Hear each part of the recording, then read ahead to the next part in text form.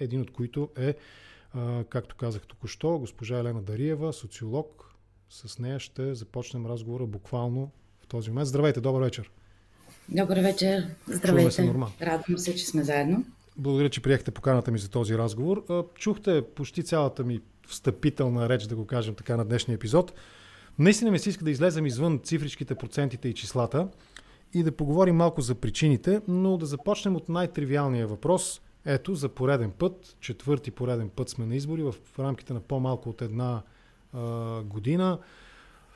Отново се броим колко партии ще има в следващия парламент. Дали ще са 6, дали ще са 7. Чух и формулата 6 плюс 2 и така нататък. Вашия професионален поглед на нещата какъв е? Какво предстои да видим предизборната кампания и като крайен резултат от тази кампания в проценти в парламента? Може да не е в проценти, в някакви баланси и съотношения. Преди да започнем да говорим за предизборната кампания, трябва все пак да дадем дължимото и на макар и минималния шанс да съставен кабинет с третия мандат, макар че тези шансове наистина изглеждат пренебрежимо малки. Още повече след всичките уговорки, които бяха направени, включително и в днешния ден, от тези, които се очакват да станат партньори и да сформират подкрепата за евентуален кабинет. Така че да, шансовете за сформиране на правителство с третия мандат на БСП са нищожни. Ние вече много ясно можем да видим как политиците говорят повече на своите електорати, отколкото на тези, които се очаква да бъдат техни коалиционни партньори. Когато беше връчена папката с третия мандат на 17-ти в понеделник, на излизане Корнелия Нинова пространно обясни всичките ангажименти, които тя е поела в връзка с социалната политика и които са изпълнени. Подчерта дебело увеличението на пенсиите и дори като един от основните аргументи за това, че яростно ще търсят подкрепа и наистина ще положат сериозни усилия да осигурят мнозинство в парламента, за да се гласува кабинет, беше, че ако се наложи още една актуализация на бюджета, трябва да имаме работещо Народно събрание, защото при служебен кабинет това би било невъзможно и на прага на задаващата се и очаквана много тежка зима. Не е добре да я посрещаме с служебно правителство, защото ако се наложи да се правят някакви индексации или да бъдат подпомагани социално уязвимите групи, които без съмнение имат нужда от подкрепа, тъй като никой не се съмнява, че тяхното състояние е поставено буквално на границата на нормалното съществуване. Но основният аргумент, когато ти искаш да сформираш кабинет, да бъде, нека да го направим, за да можем да подпомогнем социално нуждаещите се, звучи повече като препратка към една предизборна кампания, в която ние ще видим от страна на БСП отново акцент поставен върху социалната политика. Веднага искам да кажа, че тя има всички основания да постъпва така. Днес ми попаднаха данни от едно проучване на външна анализаторска компания Hofstede, които са направили един анализ на българското общество. И този анализ показва, че нашето общество се характеризира като колективистично общество, където се демонстрира много тясно и дългосрочно ангажиране с група, била тя семейство, роднини, по-широка мрежа от връзки, включително и партийни, и лоялността в този тип колективистична култура е от първостепенно значение и стои над повечето останали обществени правила и регулации. Така че Нинова има основание да подхожда по този начин. Но ако се опитаме така малко да приземим разговора, тя е в много тежка ситуация. Вие знаете, миналата година, 2021, в поредицата от парламентарни вотове, които бяхме влезли, първите редовни избори пролета, след това един предсрочен парламентарен вод през лятото и един на есен, Българската социалистическа партия на всеки следващи избори значимо влошаваше своето електорално представяне. И на последния вод на 14 ноември те паднаха дори под 300 000 гласа, имаха около 10% подкрепа и обяснението, че това се дължи на машинно гласуване или на опасения на техните избиратели, че ще бъдат заразени от COVID, са само техническата формулировка. Реалната причина техните избиратели да не гласуват е далеч по-дълбока, а именно разочарование. Добре, ако наистина се опитаме да разберем това, което казвате през онази думичка лоялност, ако подкрепата за не само БСП загубиха, те наистина, и това е част от критиката към самата госпожа Нинова, че от близо 900 000 избиратели са паднали на 250 или 260 000 на последните избори. На другите партии също не чух. 268 по спомням. Нещо такова, да. Нека са 270, нали, да ги закръглим за по-лесно. Подкрепата и към други партии също се срина чувствително. ГЕРБ загубиха от 1 100 000, те мисля, че паднаха на около 800-900 000. Демократична България се лута нагоре-надолу. Сега се говори, че ИТН са в момента на прага на политическото оцеляване около 4%, а пък имаха много повече. Да, около границата са някъде. Тази лоялност, в какво би се изразявала, ако тя съществува и ако наистина партиите могат да разчитат на един постоянен електорат и се борят за разширяването му, адресирайки колебливата част от избирателите или така наречените периферии? Каква е тази лоялност, която липсва, за да виждаме такъв срив или, нали, на пикове? Максимум, минимум. Какво липсва? Да, разбирам. Имаме електорат. Нека да обърна въпроса така. Кой електорат можем да го дефинираме еднозначно като лоялен? В електорат, в чиято лоялност нямаме никакви съмнения и виждаме ядрата. ДПС?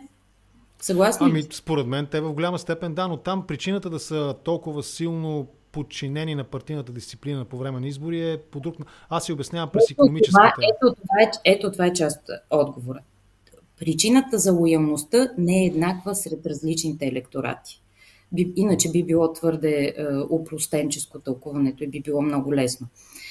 При ДПС причината да имат лоялен електорат е една, при ГЕРБ е друга. Но това безспорно са две от формациите, които имат най-стабилни ядра. Останалите политически субекти трябва да разчитат на убеждение. И когато говориме за партиите, които излезаха на политическата сцена след протестите, визирам Продължаваме промяната, визирам ИТН, тези партии при самото им формиране наблюдавахме много бурна динамика и много ярко преливане на електорати помежду им. Има един, като ставим на страна убедените избиратели, които са, да кажем, при Слави Трифонов на принципа на фенството, такива има и в България, и в чужбина, тях не ги засягаме. Засягаме тези, които са убедени от посланието не на корупцията, да кажем. Един от лайт мотивите. Ако зад това послание можем да мобилизираме някаква кохорта, някаква подкрепа, тази подкрепа се преливаше към този, който имаше най-големия ресурс да реализира това намерение. Разбирате ли ме? Когато в силната позиция бяха ИТН през лятото, тогава те обраха този вод. Но след като не успяха да формират кабинет, след като демонстрираха една доста отчетлива липса на кооперативност, тези хора се разочароваха и видяха изразители на тези си желания в лицето на Кирил Петков и Асен Василев. И затова те отбелязаха такъв резултат. И колегите социолози, които правеха прогнози непосредствено преди вота на 14 ноември, бяха обвинявани, че не са успяли да хванат тази динамика. Тази динамика беше много трудно да бъде уловена.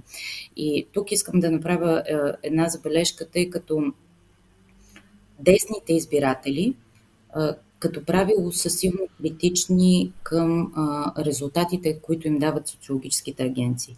Като човек, който работи на терен от много дълги години, искам да ви кажа, че всички социологически агенции изпитваме един и същи проблем с десния избирател.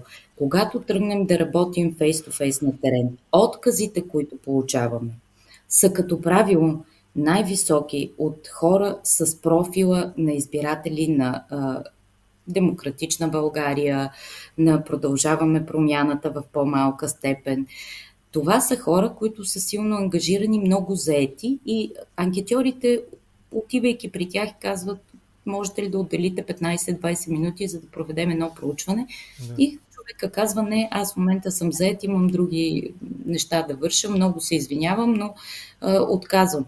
Докато звънейки на вратата и отвори един избирател на възраст 65+, да кажем той си е вкъщи, да. Той си е вкъщи. Човека казва, той първо е вкъщи. Той човека казва: да, с най-голямо удоволствие, заповядайте, разговаря, обяснява. И в един момент ние отчитаме отказите, когато виждаме ги като профил, доколкото може да се профилира човека, който ти е отказал, защото ние го виждаме по пол, приблизително можем да определиме възраст във възрастова група, но апела ми е: моля ви се, не отблъсквайте социолозите. Ако искате да даваме адекватна информация, приемете ни, отговорете на нашите въпроси и тогава ние ще бъдем по-актуални.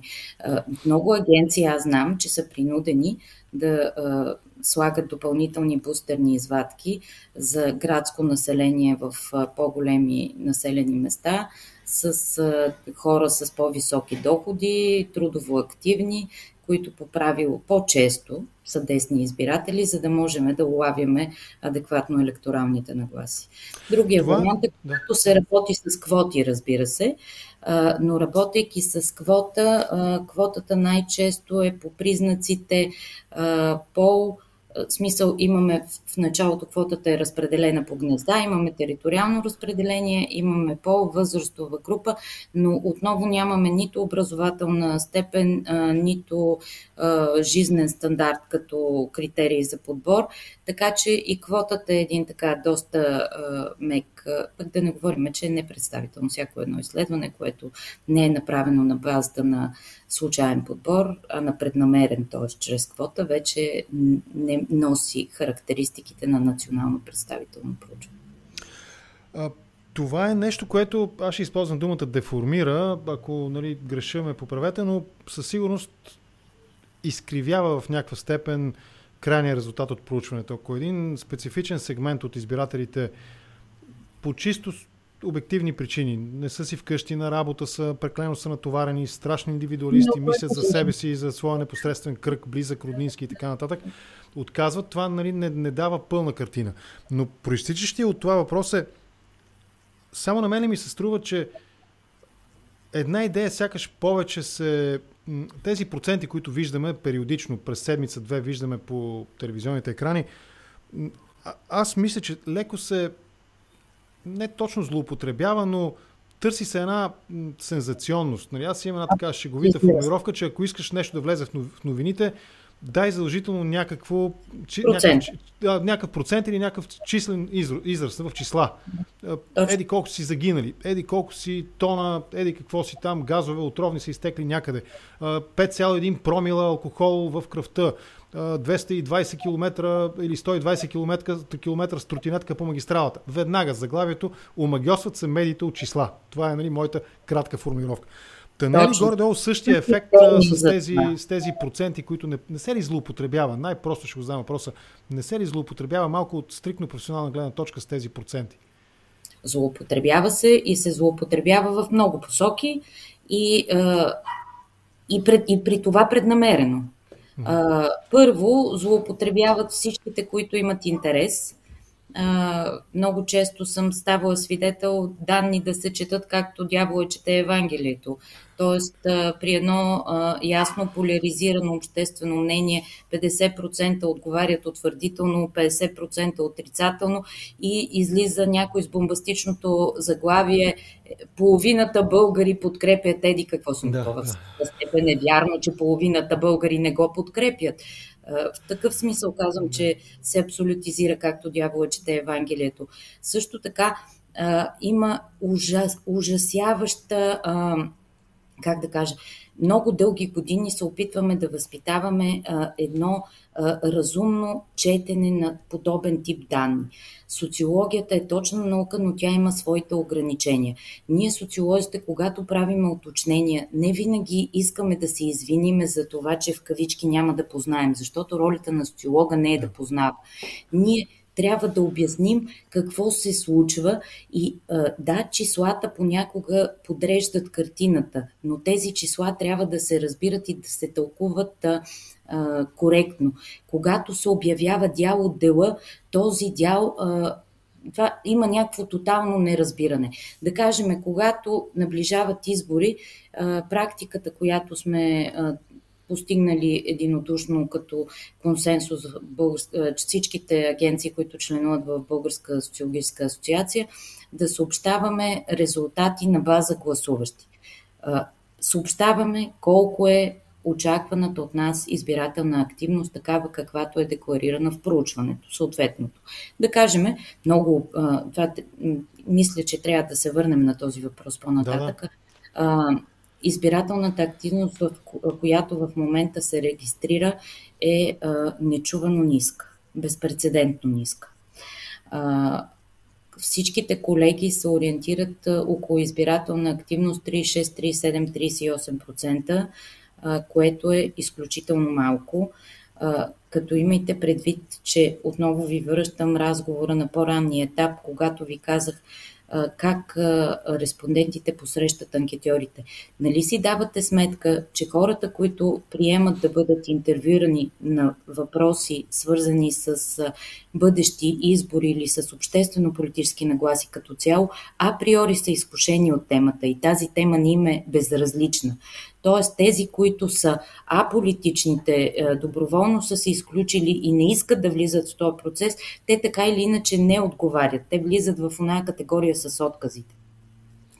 Тези, които са ни приели, които аз мога да ви кажа, че до някаква степен се интересуват от политика, от тях по-малко от 40% да кажат, че ще отидат да гласуват, това вече е белег на драматична аномия, на разочарование от политиката, от институциите и от възможността по демократичен път, чрез избори, да се намерят реални работещи решения за техния живот. Това наистина е много тежък проблем. Да връщам разговора към електоралните данни. Казват колегите, имаме избирателна активност, очакваме в рамките на 38%. Тези 38%, които са казали, че ще гласуват, се разпределят последния начин и дават електоралните дялове на отделните политически формации. Наскоро чух от устата на дори мой колега, който казва: вие сте се хванали за тези числа, а не виждате голямата тайна, която всички агенции крият, че избирателната активност ще бъде много ниска. Не, никой не я крие. Обявяваме я и казваме във всяка една таблица с резултати на база на какво са тези данни. Всяка една коректна социологическа агенция обявява вида на извадката, методиката на извадката, методиката на набиране на информацията на терен, периода, в който е набирана информацията на терен, стандартната грешка за този тип извадка и модел проучване, което е избрано. И когато даваме разпределение на процентите, уточняваме на каква база са. Дали са сред всички анкетирани, Дали са само на база гласуващи. Още по-тежко е пък, когато даваме разпределение вътрешно партийни електорати, как се отнасят, да кажа. Сутринта чух отново от устата на колега, който беше попитан на какво се дължи спада в рейтинга на парламента, спада в рейтинга на президента по техните данни. По техните данни промяната в дела на президента въобще не можеше да бъде определена като спад, предвид стандартната грешка за този дял в подобен род проучвания, защото и още едно уточнение. Стандартната грешка е различна за различните дялове. Всички сме учили поне елементарна статистика. Ако си представите разпределението, стандартната грешка е една за дяловете от 2, друга е за дяловете от 10%, съвсем различна е за дялове от 50%.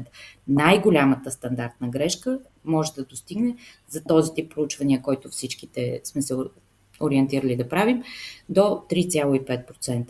Но за по-малките дялове тази грешка е по-малка. Беше попитан колегата на какво се дължи спада в подкрепата на президента и той каза, аз много се задълбочих в данните и видях, че тази промяна се дължи на отдръпването на един определен електорат. И на въпроса колко този електорат подкрепя президента, той каза 2/3, което е абсурдно. 2/3 е 66%. Рейтинга на одобрение, който той огласи, беше в рамките на 41-42%. Веднага се вижда, че рейтинга сред кохортата, която той обяснява, че е оттеглила подкрепата си и на това се дължи спада, е много по-висок от средния за страната. Тоест няма как подкрепата да е паднала в резултат на отдръпване именно на тази подкрепа. Политическата сила, за която той твърдеше, че е оттеглила подкрепата, определено, ако го одобряват 2/3 от нея, те го одобрят над средното за страната. Да, разбирам. Тази загуба на доверие, тя не се ли... Как може да бъде обяснена? Моето обяснение е, че избирателят, колкото и да е... Нали, по логиката на онази почти иронична максима, че средното ниво на интелигентност на групата, нали, на тълпата или на кохортата, както казвате вие, е равна на най-ниско интелигентния. Да. Но въпреки това избирателите разбират и са чувствителни поне към лицемерието. Нали, това явно ще се връща темата за лицемерието в течение на разговора. И много опасно това определение беше използвано напоследък, когато говорим за схизмата в БСП. Точно тази дума беше употребена от председателя на БСП по адрес на държавния глава. Но нима не е така наистина. Когато нещата се сведат наистина до елементарни математически упражнения, броене, събиране и изваждане до 121, и когато наистина и обещанията политическите, и предлаганите политически действия, наричаме ги политики, минат на заден план и целта, колкото и да е красива, но тя е все пак в един облак, такъв розов облак, обвита в розов облак, нали? Борба с корупция, борба с мафията, на фона на взаимните обвинения, кой е мафията и кой не е мафията. Просто да стигнеш до 121 гласа в парламента е една идея по-лицемерно, не само на пръв поглед, струва ми се. И не е ли всъщност това системният проблем, че вместо да се говори реално за политика, да се прави качествена, професионално да се прави политиката у нас, напоследък ние виждаме наистина опит просто механично да се добавят стойности 1+1+1, за да получим заветните 4% да прескочим бариерата, после нагоре ръста 8, 10, 12%, после ще се обиждаме на социолозите, когато изведнъж се окаже, че имаме 2,69, а не 12,69%. Избирателите, особено тези, за които говорите, индивидуалистите, десните избиратели, които са извън схемата на колективизма, те са чувствителни и те наказват своите... Не е ли това един от системните проблеми? Точно така. Най-малкото подобно инструментализиране на процеса е изключително обидно за всеки мислещ избирател. Според мен отговора се криеше в самия ви въпрос. След като ти търсиш решения много дълго време, надяваш се, делегираш права на някого да бъде представител на твоята воля, на твоите желания, да намери той решение. Той ти казва, да, аз ще обявя поход срещу корупцията. И насреща, ако обявяваш поход срещу корупцията, кои са работещите стъпки?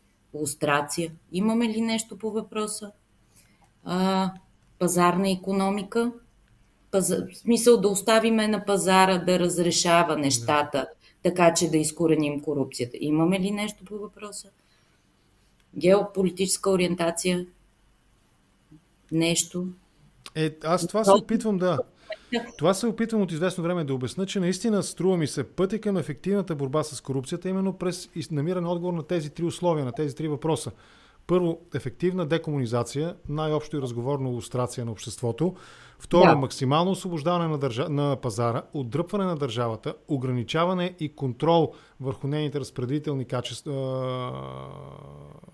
възможности, защото тези разпределителни възможности, това са парите на данъкоплатците в България и европейските пари, еврофондове, което е също част от тях са български пари, нали, които отиват в общия бюджет на Европейския съюз. Как ще бъде разрешена дилемата между властта и контрола е изключително важно. Да. И третото нещо наистина е геополитическата ориентация, този евроатлантически полюс.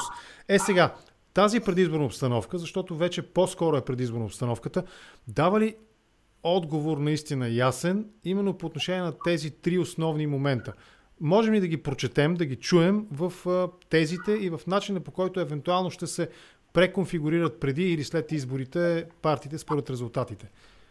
Лустрация, свободен пазар и евроатлантическия полюс. Аз нищо подобно не виждам. Това, което виждам като заявени намерения днеска, ясно поставени като условия дори, като компи, антикорупционната комисия и персонални назначения. В момента, в който ти имаш да решаваш един политически въпрос, да си позволиш да персонализираш темата, е най-малкото неуважително към българските граждани, не само към своите избиратели, не само към тези, които са ти гласували по доверие и са декларирали подкрепа. И това не е от вчера. Когато следим процесите, последно управляващата четворна коалиция влезе в управлението с ясното намерение не на корупцията. Това беше лайт мотива, който беше най-широко прокламиран. След което влезе с много висок рейтинг на доверие. В първите месеци на тази година ние видяхме как този рейтинг постепенно ерозираше и той в края на март-април вече достигаше доста критични нива на ерозия. И тук мога да кажа, че вътре подкрепата наистина от ИТН оттеглиха подкрепата за управлението, след като през април се случиха някои вътрешни разногласия покрай избора на гуверньор на БНБ и тогава видяхме, че диалога с ИТН става доста сложен. Подкрепата към кабинета наистина започна да се оттегля от тази кохорта. И с излизането след като Слави Трифонов извади министрите от ИТН, ГЕРБ внесе вота на недоверие към кабинета на Кирил Петков и с това му изигра една така доста, как да ви кажа, приятелска услуга му направи, защото продължаваме промяната, които доста така тенденцията беше много еднозначна. Нямаше агенция, която да не го установи. Губеха подкрепа и доверие, именно защото не провеждаха мерките, които бяха декларирали, че ще провеждат, нито политиката, която бяха заявили, че възнамеряват да водят. Ние видяхме какво се случи и с съдебната реформа и с други широко прокламирани приоритети. Те просто останаха на заден план сякаш. И в един момент с действията си така нареченото ново мнозинство, което се формира около ГЕРБ, ДПС, които с гласуването на оставката, спомняте си за оставката на Никола Минчев, гласуваха 125 депутати, това ново мнозинство, изведнъж и ПП, и Демократична България, и всички, които бяха останали от тази страна на демаркационната линия, получиха статута на жертва на статуквото. Онова статукво, което бе определено като нелицеприятно и срещу което хората излезаха на улицата и протестираха толкова дълго време. И това определено повишава шансовете за добро представяне и на евентуални избори на есен. И както се казва, наистина на жаргонен език вдигнаха им топката и на ПП, и на Демократична България. Всички агенции ясно го установиха. Това пък от друга страна спря тенденцията на възход, която установявахме към политическа партия Възраждане, които се заявиха като изразители на неопределени намерения в българското общество и на тази база. Възраждане струва ми се това не е положителна оценка, те са най-консистентни в своите послания, в това, което говорят на избирателите и в своята идеология, дори ако щеше идеологическа. Не чух. Втвърдени. Да. Не, но Костадинов успешно работи за това да отправя консистентни, ясни, разпознаваеми и еднотипни послания всеки път на избирателите. Той не е Трифонов този, който говори най-много за национални предатели. Костадинов, всяко негово първо появяване пред камера е свързано с посочване на националните предатели в парламента, неговите колеги в парламента. Но въпросът ми е, другите партии, ако ги разгледаме, при тях тази консистентност между говорене на избирателите, говорене в България, говорене в Европа, там струва ми се също могат да бъдат забелязани много сериозен дисонанс. БСП се лута между европейската социал-демокрация и между българския реакционен социализъм на посткомунистическия период в България, от посткомунистическия период в България. ГЕРБ също, те в България съществуват заради това, което могат да преразпределят. Те са типична етатистка партия, според мен, но в Европа се изявяват като народняшка от НП партия и така нататък.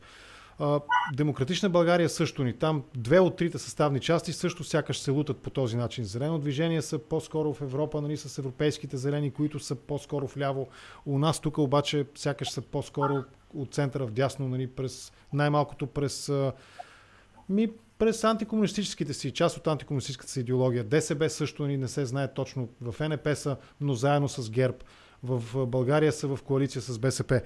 Искаме си и за това да поговорим малко, за тази липса на наистина консистентност и в лидерството, и в партията като колективен субект.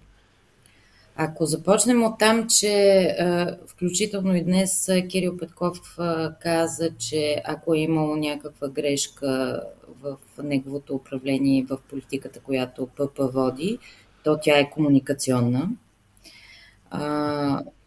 Наистина го каза, слушах го и аз това изказване него. Да, каза, имаме комуникационен проблем. Да, сбъркахме в комуникацията. Основният му комуникатор е тази, в която всички се кълнат симпатизанти, че е много добър професионалист, госпожа Бориславова. Тоест грешката очевидно е нейна, ако тя е комуникатора на кабинета говорител. Но да не тръгваме в оценка. Всъщност тук ще издръбне разговора, ще изпадне в дребнотемия. По-добре да се върнем. Комуникационният проблем на правителството, на управляващите всъщност. Да. БСП в момента, ако изключим това, което е като комуникация навън, имам предвид към европейски партньори, към европейски семейства в Европарламента, в българската среда като че ли няма проблеми. Най-парадоксално ще се окаже, че вероятно Мустафа Карадайъ говори най-ясно на своя електорат.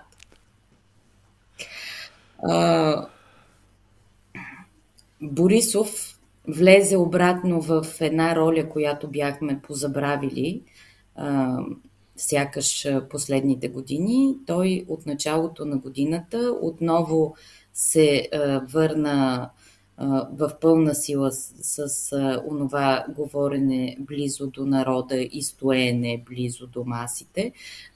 Тоест, ако преди беше изолиран в едно транспортно средство и сякаш комуникираше от него, сега отново влезе сред хората. Тоест, наблюдаваме, не мога да я нарека еволюция, мога да я нарека, наблюдаваме, то е някакво развитие. Да, okay. Не съм сигурна дали е към какво е. Ще се въздържа от определение, но съвсем ясно се вижда, че комуникацията търпи развитие. Аз съм така много любопитна да видя и какво ще се случи в близките дни, когато се намесят и комуникационните експерти, защото ако политическите партии си позволяват лукса в период отдалечен от избори да не ползват услугите на такива, то колкото повече се приближаваме към избори, тези услуги стават все по-търсени и все по-използвани. И парадоксално е, но за хората, които следят политическата ситуация отблизо, почерците много личат. И аз буквално тръпна така от нетърпение да видя от есента какви слогани ще завъртим отново и ще чуем, защото опасявам се, че темата, да кажем, ИТН в своята комуникация със своите избиратели и при напускането на кабинета заложиха, за съжаление, на един кон, който в момента няма как да бъде в състезанието. Имам предвид темата, голямата тема Македония. Северна Македония. Да. Те казаха, ние това, което правиме, защото в държавата вече няма пари, и Македония. Да. Македония вече извървя пътя, който имаше да извърви. Имаме вече няколко акта и от страна на българската държава, т.е. тази тема вече може да бъде оставена на спокойствие. Каквото имаше да бъде направено в България по този въпрос, вече е свършено. Няма хоризонт тази тема, няма на къде да се развива. Табана се достигна. Ако се върнем към другата им тема, няма пари в държавата, то тази тема така има доста желаещи да я експлоатират. И надали тези, които са абдикирали от възможността да, ако достъпа до ресурс се разглежда като разпределение на средства, и тези, които са абдикирали от тази възможност, надали ще имат особено голямо право да експлоатират въпроса за липсващите средства в държавата. Комуникационни проблеми много и навсякъде. Ще се върнем още на комуникациите, защото има това, което абсолютно съм съгласен с вас, го определяме като дребнотемие. Той има своето съществено присъствие в обществения разговор у нас, но преди това една шега ще вметна и въпроса ми. От македонската тема сякаш на Трифонов му остана единствено възможността да все още да продължава да настоява да има македонски космонавт в космоса и да бъде изпратен. Оттам може би ще се опита така, да не го забравяме това все пак. Това беше изключително симпатично послание, което аз също отдавам на специалистите, които се занимават с предизборни кампании. Беше изключително яко. И той и неговите 16... Да, те сценаристите много... Научили са се. Това е преди, че са се научили все пак на някаква комуникация. Но отцепниците, виждаме ги, има ги навсякъде. Има такива, които, примерно госпожа Гунчева, сипе огън и жупел също, Костадин Костадинов. В самото ИТН има там колко, 5 или 6 души отцепници. Бяха 5, после се присъедини 6. Да. Тяхната роля каква е? Това е някакъв морален катарзис или преориентация, както разговорно го наричаме, преобуване в движение. Какво точно се случва според вас с тези отцепници? Тяхната роля в момента е най-трудна и най-незавидна. Честно казано, значи като казваме, имаме предвид Георги Георгиев, Деян Петков, Иво Атанасов, Николай Радулов, Светлин Стоянов и последния беше Росен... Симеонов. Кой? Кирил Симеонов, Да. той последен излезе от Итана. Нека да проследим хронологията, за да ви обясня защо казвам, че тяхната роля в момента е най-незавидна. Напускайки парламентарната група на ИТН с тежките обвинения, които бяха изречени към ръководството на парламентарната група, най-вече в лицето на Тошко Йорданов, те наистина като че ли изгориха мостовете назад. По-драматично изглеждат нещата от днешна гледна точка, когато БСП е отново в режим на търсене на подкрепа и заявката на нечленуващите в парламентарна група, че ако в тези преговори и бъде поканен ИТН, които вече са поканени, и че ако те дадат подкрепа, каквато те днес заявиха, че ще дадат дори за антикорупционната комисия и за антикорупционното законодателство, по което преди бяха, помните, категорично на обратна позиция, бяха против. Днес Ива Митева каза, че нямат нищо против и че те ще гласуват в подкрепа на този закон след срещата с Корнелия Нинова. Но отцепниците казаха, ако се търси подкрепа от ИТН, то ние тогава няма да дадем подкрепа. Проблема тук, който възниква, е наистина, ако се върнем към парламентарната аритметика, че в единия случай говорим за 6 народни представители, Гунчева си отставяме в страни, а в другия случай говорим за, в Има такъв народ, бяха 19, обаче след последната оставка, може би в момента са 18, но това е само технически въпрос, доколкото в понеделник ще влезе нов депутат, ще положи клетва, вероятно, на местото на Вирджиния Велчев. Не разбирам. На Виктория. Да. Така че в единия случай имаме 19, в другия случай имаме 6. И с 6 ние добре знаем, че математиката не излиза, докато в другия случай се събират, ако положат клетва. Между другото и от Продължаваме промяната, един народен представител в момента подаде оставка днес, така че и те са с един човек. Те са 66, но да кажем, че и там в понеделник следващия в листата ще влезе. И тогава без отцепниците, така наречени, ако приемем в един идеален вариант, че се обединят за предложение за кабинет, ще се съберат 128 гласа. Да, ама това не е ли това, за което говорихме по-рано в разговора, може би в самото му начало? Точно това е. Точно това опростяване на политическия разговор до груби изрази, до бакалски сметки. Нали? Там пишем, чертички, слагаме, отмятаме чертички и накрая удряме чертата, нали, и получаваме.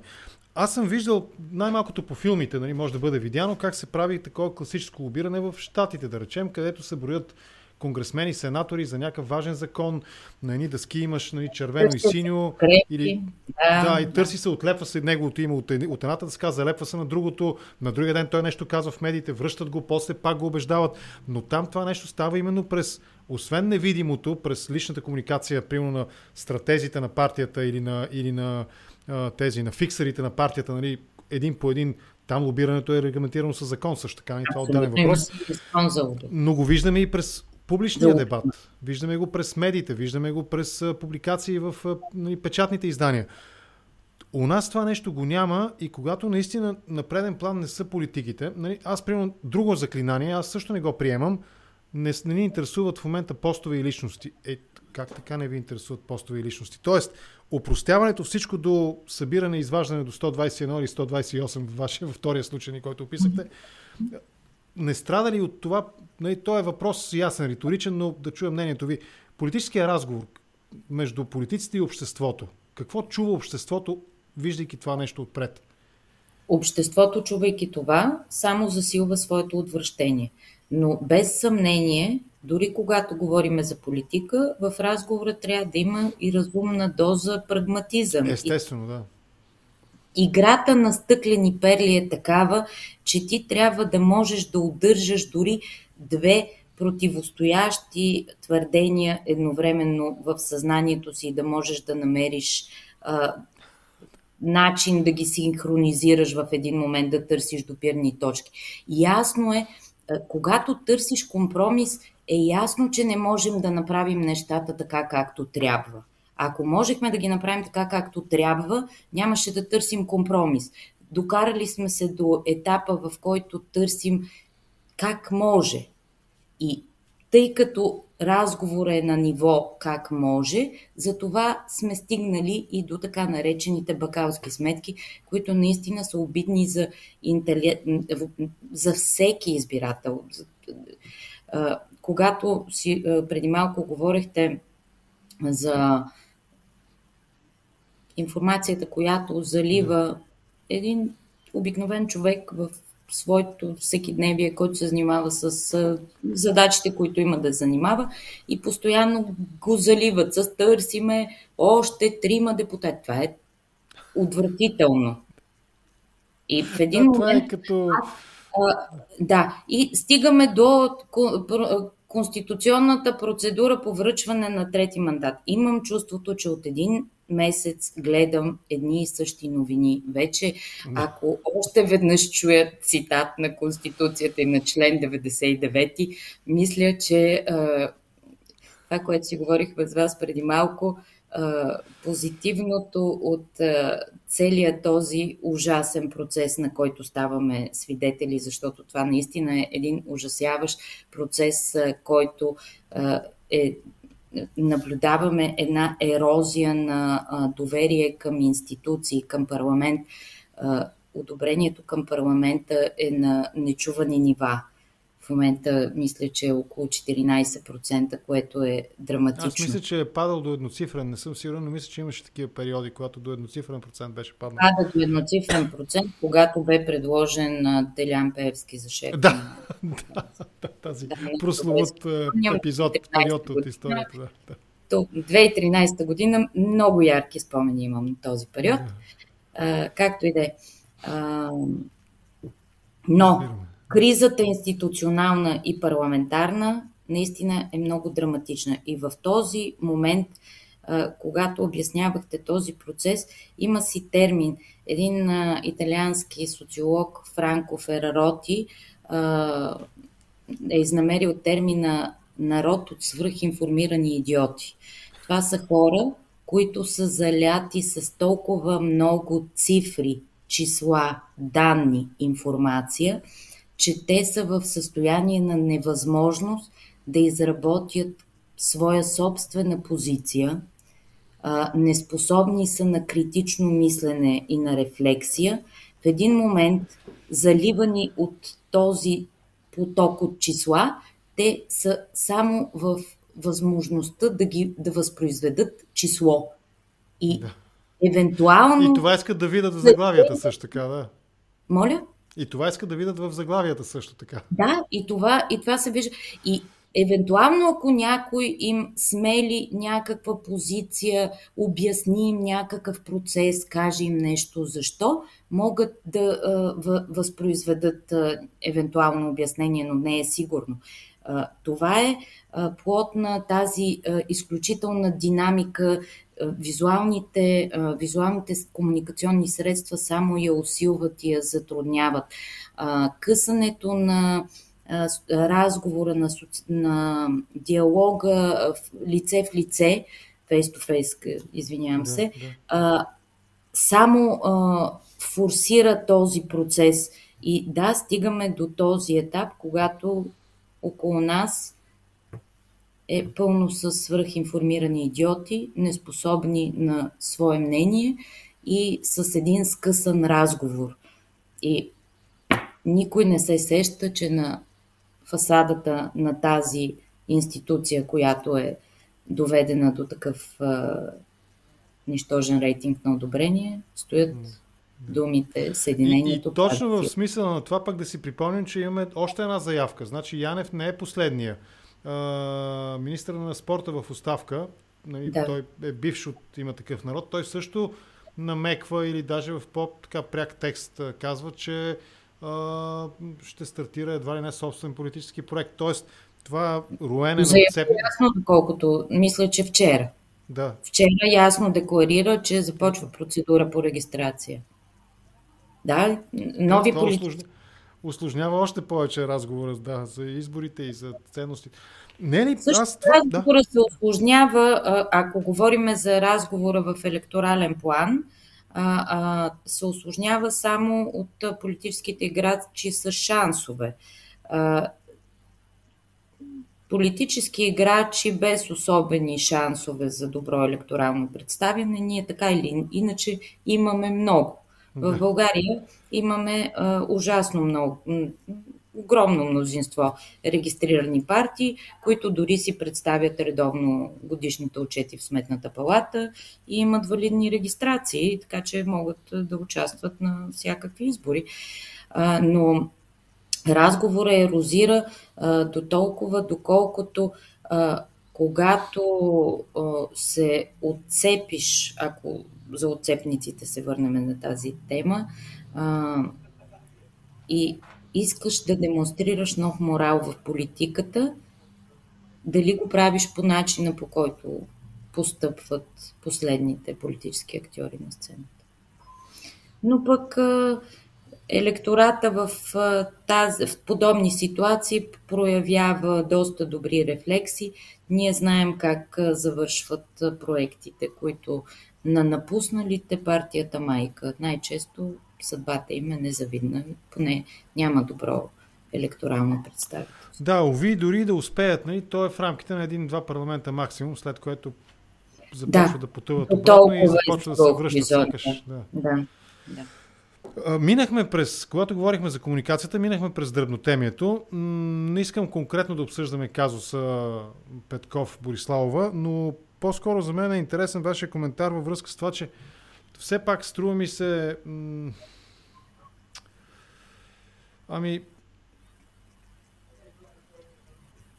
Струва ми се, че може би е наложено, не е вродено, вменено е това, но има един такъв нездрав интерес у публиката към пикантните подробности, към дребнотемието, към жълтите неща около политиката.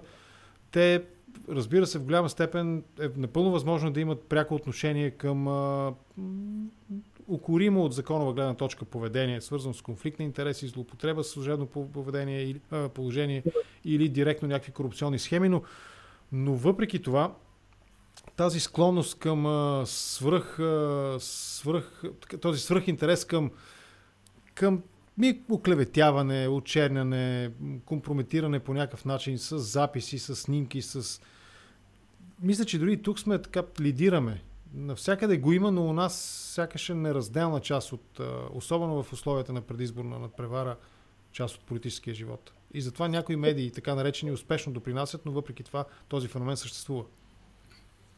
Без съмнение съществува, но ще ви успокоя, че по никакъв начин не се отличаваме.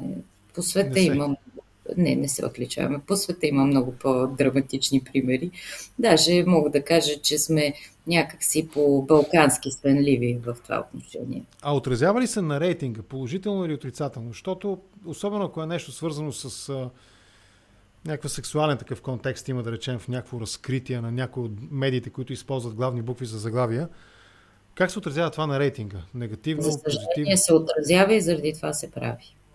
Отразява се. Да. Негативно се отразява и заради това се и прави. Ако нямаше примери на подобни ефекти в миналото, може би не. Пак щеше да се използва. Аз съм скептична.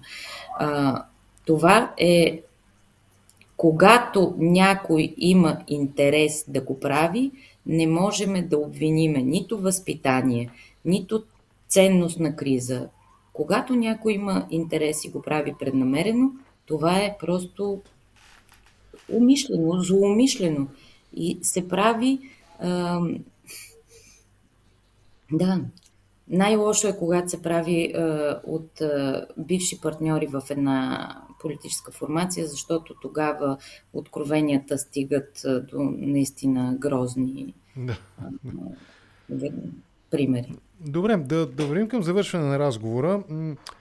Именно през темата на днешния епизод, парламентарната аритметика.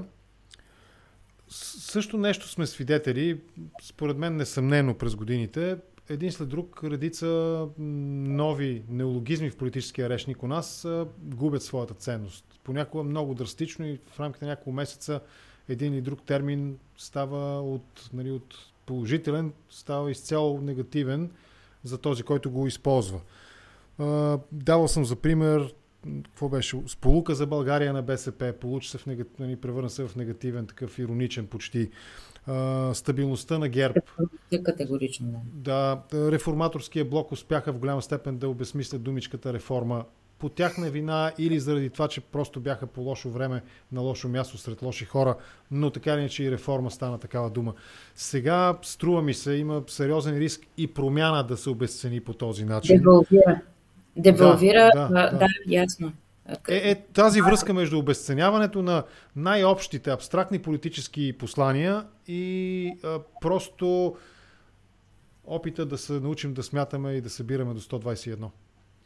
Всъщност, тук има зрънце надежда. Големите политически послания са достатъчно витални и те имат способността да възвръщат силата си, когато са в подходящ носител. Ние трябва да се погрижим като гражданско общество, да бъдем достатъчно взискателни към носителите на посланията и когато тези носители са собствено ценни и стойностни, те дори изтърканите и девалвирали понятия отново ще заблестят в нова светлина. А кои са тези големи и витални, както ги определихте, политически послания? За мен това са тези три, за които говорихме няколко пъти. Нали? Декомунизация, реално скъсване с онова минало, с което БСП се гордее, свободния пазар, разбирай, на основата на върховенство. След $1 милион. Въпрос за президентска кампания, може би. Всъщност, да. Или премиерска, да. Да. И все пак, ако ние... ми идея за индикатор, това ще го включва в следващото национално проучване на насока. Търсим приоритетите.